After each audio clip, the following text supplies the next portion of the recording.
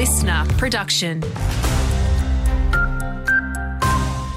Hey there, Alex Stylianos with you. An inquest into the shooting deaths of Constable Rachel McCrow, Constable Matthew Arnold, and bystander Alan Dare is expected to take place over 5 weeks next year. In December last year, the trio were gunned down by Nathaniel, Gareth and Stacey Train at Weambilla on the Western Downs in what police have labelled a religiously motivated terrorist attack. At a pre-inquest hearing yesterday, the court heard a full brief of evidence still needs to be finalised, with the matter adjourned until May next year. Legal representatives have taken part in an on-site briefing at the property, with State Coroner Terry Ryan pencilling in a tentative inquest date for August 2024. Nurses are the backbone of the Darling Downs region's healthcare. That is according to a nursing professor who hopes to see the workforce grow following the state government's announcement that a diploma of nursing at TAFE will be free for students from next year. University of Southern Queensland's Linda Derivan says it's an exciting opportunity for those wanting to test the waters. For people who are considering entering the nursing profession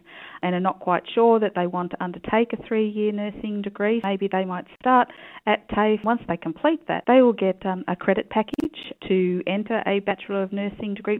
Cost of living pressure is just one of the reasons Queensland charities are finding it difficult to raise funds. Data from the Media Precinct shows the number of charity organisations has grown from 48,000 to 60,000 in just 2 years. But despite the growth, these organisations are finding fundraising and volunteer participation difficult. Spokesperson Glenda Wynyard says charities do best when directly connecting with the community. Charities that have a direct impact and engagement within regional and rural communities are strongest. Take, for example, Royal Flying Doctors. They are an incredibly strong example where many people are personally impacted or reliant on their services. And if you have a story you think we should know about, you can email us at southqld.localnews@sca.com.au.